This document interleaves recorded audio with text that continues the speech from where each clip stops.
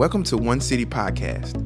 Today, Pastors Chris and Karen Conley will take a deeper dive into this week's message and teach us to apply the truth of God's Word in our lives.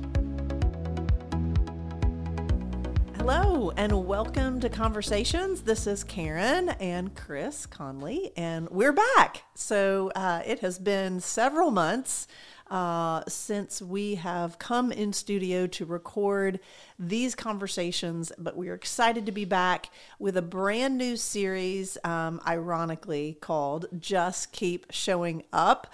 And this is the brand new series that we're starting at One City right now. And we're excited to jump back in. And these really are just intended to be an opportunity to have a conversation about what was taught on Sunday and maybe to allow some additional application, answer some things that maybe you don't answer from a stage or in a sermon. And we hope that there'll be a huge encouragement to you. So Chris, as we venture into this series, tell us really the heartbeat behind this idea of just keep showing up. Yeah, so just keep showing up is really the radical minimum standard of life. That it is half the battle. That if you'll just show up, then the foundation is built. And once that foundation is there, then we can build upon the foundation. And so that phrase applies to a lot of things in life. You know, what does it mean to show up as a man or woman of God? What does it mean to show up as a spouse? What does it mean to show up as a father, a mother, a brother, a sister, a friend? But in this particular series, we're really going to talk about what does it mean to show up as a disciple. Now, that's a word that is so broad in general in today's context of the church that a lot of times we don't really even know what it means. But yet we're called to be disciples, and we're also called to go make disciples. And so what it really means is a disciple is a learner and follower of Christ. And so what we're going to talk about in this series is what's our identity as a disciple, and then what's our responsibility to also be someone that disciples people. And so and that begins with just showing up. So Chris, it's funny that you say that word is so broad, because in some circles it's very broad, the church circle, but outside it's almost an antiquated word outside of the church. And even among our staff, we were having this conversation like, so the word disciple versus mentor, what's the difference and how do all these things work together? And so in that context, discipleship, if you had a big umbrella called mentoring, discipleship would be that part that is specifically geared towards spiritual disciplines and spiritual things. So you could mentor someone in being a husband or a father, or mentor them in leadership. There's all different types of ways that we can pour into other people. But what we're talking about specifically is what it means to be a learner and a follower of Jesus. And as we start that conversation, one of the things that was a focus of your first session of this series was the focus on commitment. Would you just maybe take a moment and help kind of set that stage of why this is something that someone should say, no, I actually am going to have to change my calendar. I actually am going to have to figure out, this is not just another good idea of 10 that I've listened to on 10 different podcasts, and maybe I'll add that little, sprinkle of that seasoning to my life. Why is this something that's so important? Well, when Jesus said, follow me, that wasn't a call to convenience. It was a call that was a call to a lifestyle. And when you begin to embrace the lifestyle that God has set for us, that's something that requires total commitment. It goes to the core of your being. It is your identity. And so what we see is we are a disciple first. And as a disciple, as a son, as a daughter of God, as a disciple that is a learner and follower of Christ, that shapes and influences who we are and what we do. But most of the time, the reason why we view this as an optional commitment is because we view it as a complementary identity. And we go, no. My primary commitment is I have job A, B, C, and I've got to, work, and I've got to make a living, and I've got to do these things. My primary commitment is, I've got to lead my family, take care of my family. And all of those things are incredibly important, but your primary identity is you are first and foremost a disciple of God that has a calling to go make a difference in this world for Christ. That is your primary identity. When that's your primary identity, it must be your primary commitment. And it's not a convenient one. And it's not one that's optional. But it's one that when you make that commitment, then every other commitment is enhanced by that commitment. One of the things that I've heard you say is that, you cannot be successful if you're committed to the wrong things. And I know a lot of people who are committed to their families and committed to their careers that love Jesus. But if you look at how their world is structured and how they spend their time, they end up missing the most important commitment. And then when they fall short in those other areas, they don't understand why. And I guess that's one of my heartbeats in this is you and I are two busy people. I think we try to spend our lives helping other people. I think we love our marriage and we love our children. But none of that really is enough, nor will it bring the results that we desire if we don't put God first. That you and I have to apply this to our lives as much as anybody else out there. And so if you think that you're going to be the first person to love your family better, to love your children better, to be better at your job, to have excellence in every area, but just not put God first, it just doesn't work. It would violate everything that Scripture teaches us. Well, and I'll give you an example of that. The reason why we call a devotional time a priority time. We don't call it a quiet time. We don't call it a devotional time. We call it a priority time because it's the one priority that determines all priorities. And so in order for me to be fully committed to Jesus, that priority time, it doesn't mean that priority time has to last 2 hours. It just means it just needs to be a priority. It might just be 20 minutes. But if I give him my first 20 minutes, then he all of a sudden has priority over all of my day. He helps me be a steward of everything that day and to see the day through his eyes and see the day through his purpose and through his priorities. And so what we have to do in this process is we have to realize that God fully understands all of your different time commitments, but he gives you enough time in each and every day to do everything he would have you to do. Now, let me say that again. God gives you enough time in each and every day to do everything he would have you to do. And so if we're too busy for God, then we're just too busy because he is our primary purpose.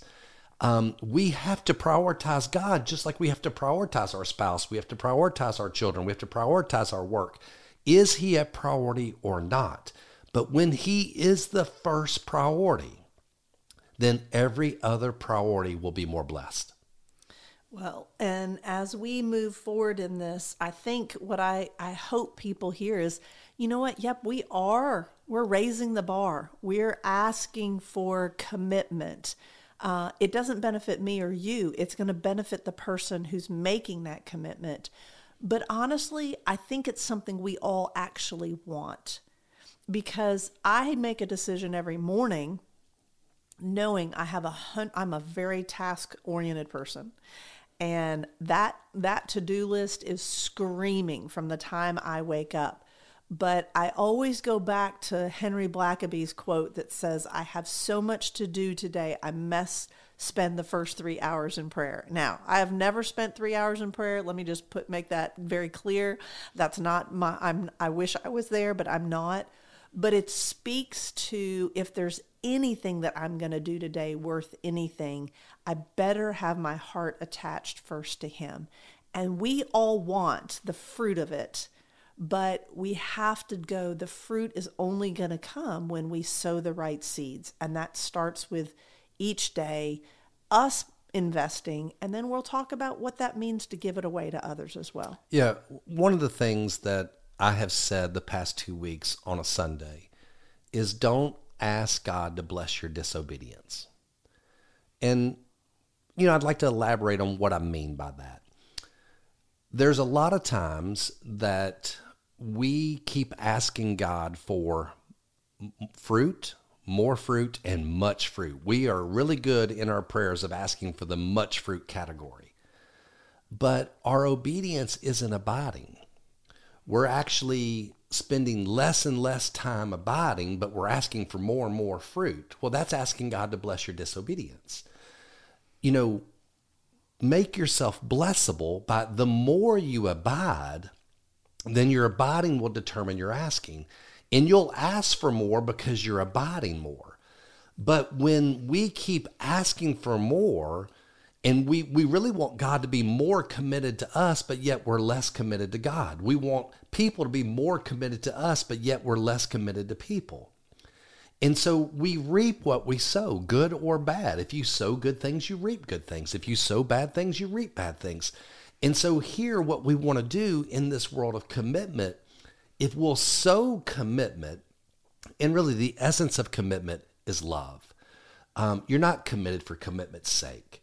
You are committed for love's sake. And what we said in week 2 of the message in 1 John chapter 4, verse 10, it says, in this is love, not that we loved God, but that he loved us and he sent his son to be the propitiation for our sins. See, that's the commitment. He sent his son to pay for our sins, to satisfy the wrath of God for our sins. So he expressed his love through that commitment.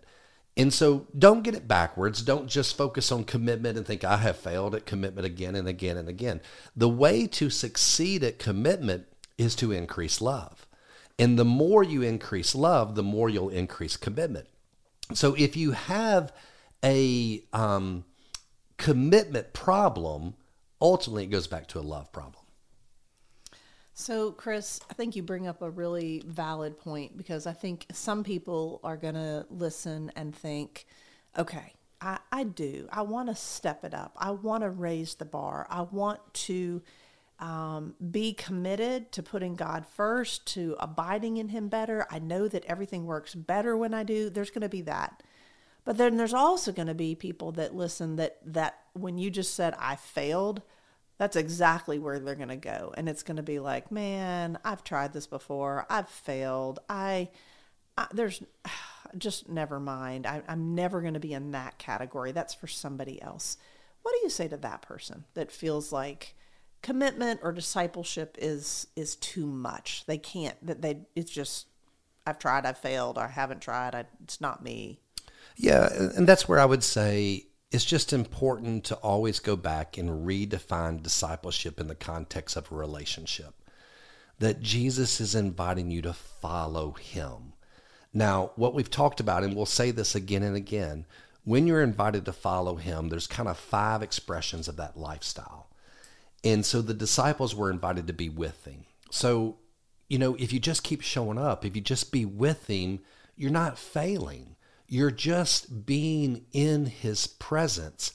And, when you think about other relationships in life, when you are with people that you enjoy being with, that's not an obligation. It's not a duty. It's not a responsibility. It's a privilege. It's something you enjoy. And so it's an invitation to be with him. So don't view that as something you got to do, you ought to do, you need to do, but rather as something you want to do, something you love to do. But the second lifestyle is the disciples were invited to follow him. Now that's the part of it that's a little costly. there are certain things that cost us our preferences, honestly. How do I want to spend my time? Do I want to sleep in 30 extra minutes, or do I want to get up and prioritize some time in the Word and prayer and just be able to quiet my soul before God and say, God, what do you have in store for me today? God, how can I serve you today? God, how can I love someone else today? And so it's this invitation to follow him. And honestly, if we don't follow him, we're following ourselves. That's just, we're never neutral. It's one or the other. But then that third lifestyle is you're instructed to live by his teaching. And ultimately, all of his teaching can be boiled down to love one another. All right. And so things are only going to be blessed in your life when you live by his teaching, and you're going to be a blessing to others. But then the fourth one is the disciples were instructed to imitate his actions. That requires a certain proximity. It requires just a certain amount of time together where you're with one another so much that you kind of just rub off on one another. It just kind of becomes contagious. You just pick up on one another's idiosyncrasies, so to speak. In a great way, you just see similarities because you spend so much time with them. You can finish one another's sentences. And then the last one, the disciples were instructed to make everything else secondary. And I think that's the most difficult one for us, is we have so many competing priorities. But every priority you think you have, that is also, most of the time, it's a priority God has for you. It's a priority for you to provide for your family. It's a priority for you to spend time with your family. It's a priority for you to spend time with friends. And it's a priority even for you to have hobbies and things like that. That's okay. We just need to make sure he's the first priority and that everything else fits in alignment with that. So, Chris, as we think about this particular first message in the series, we've talked about commitment.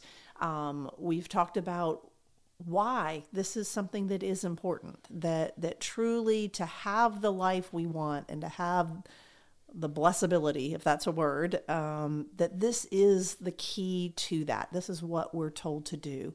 And so as we enter into this and we think about discipleship, maybe as we finish, distinguish a little bit, and we'll get to this and unpack it in other weeks, but that just what discipleship actually looks like at different phases in someone's spiritual growth journey. Yeah, so discipleship for a new believer, a lot of times that person, in a great way, their eyes are opened and they really see who Jesus is. And, by God's grace, they are able to place their faith in him and they become a child of God. Well, in that moment, typically that happens relationally. And so whoever has been investing in your life, maybe they invite you to church and you get plugged into a body of believers. And so now all of a sudden you're learning what it means to worship. And as you're learning what it means to worship and to, listen to God's word and to read God's word, there's the renewing of your mind. And so in that regard, you're no longer being transformed, but you're no longer being conformed, but you're being transformed by the renewing of your mind. So now you've got this dynamic that you're learning what it means to worship on a weekly basis, to hear God's word, prayerfully someone's teaching you how to, have a priority time. Oftentimes that can happen in a classroom setting. You can go to a new believers class. You can go to like a alpha program, an alpha group, something of that nature. And there are great programs that can help a new believer in Christ, kind of a baby in Christ, lay a foundation. And so like at One City, we just talk about the big four. We talk about worship, friendship, leadership, stewardship. And so you can grow typically as a new believer for a season by just being consistent in worship, both private and public. You can grow as a believer by building some new friendships and kind of running with people who know the Lord. And then, that's, again, it's more caught than taught. Then you begin to learn maybe what some of your strengths are and what some of your gifts are and how you can serve the Lord. And then you begin to put money and things like that in their proper place and you become a good steward of things. Well, those things are a catalyst and they get you started in the growth process.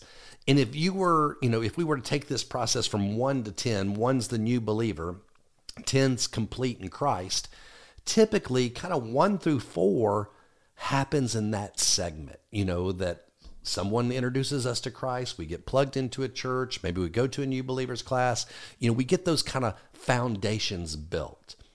But it's from there oftentimes that we hit a wall. And that wall is kind of, if on the scale of 1 to 10, it's, kind of number 5 and 6. How do I climb the wall? How do I get over some of these hurdles? And so, Karen.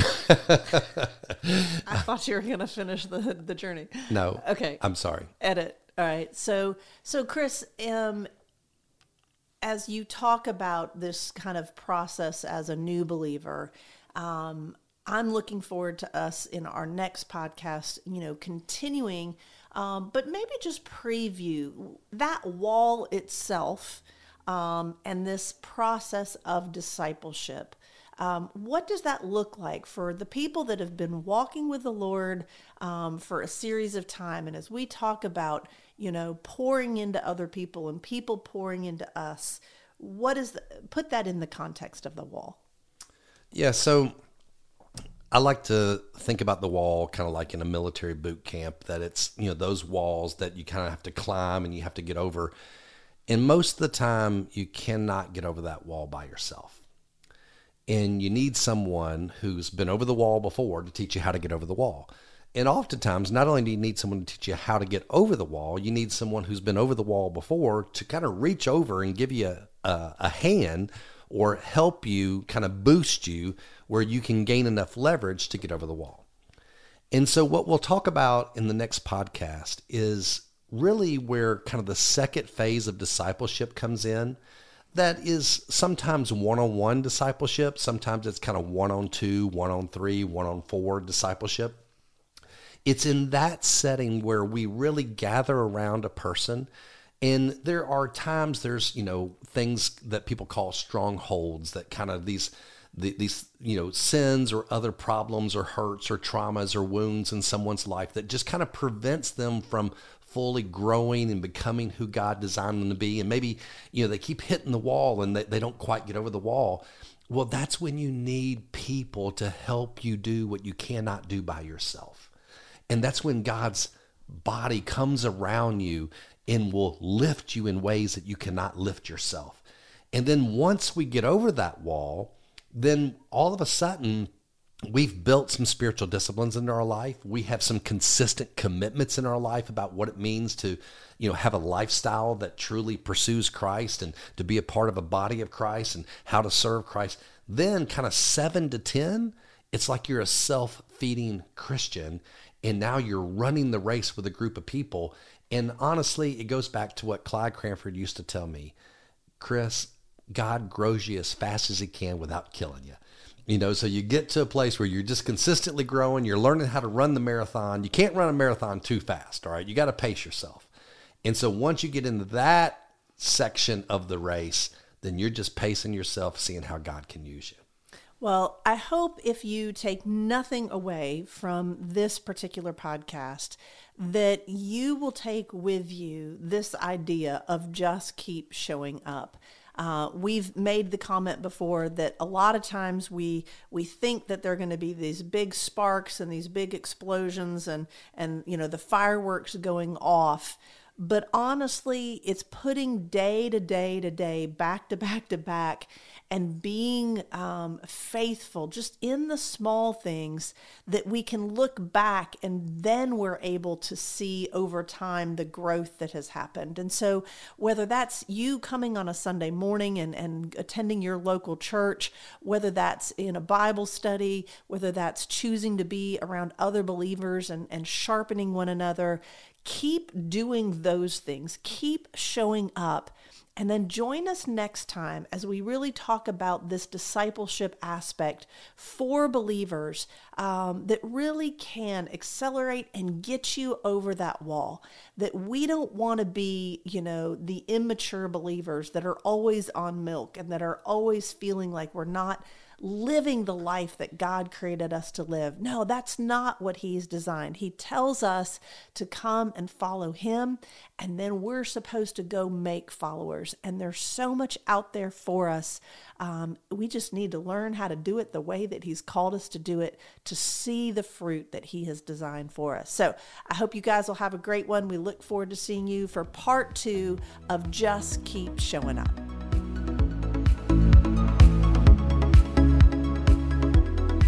Thank you for joining us today. If you enjoyed today's message, share it with a friend, and be sure to subscribe to this channel so you don't miss a single episode. Join our movement and help us to prove that love works. You can give towards our mission at onecitymemphis.org.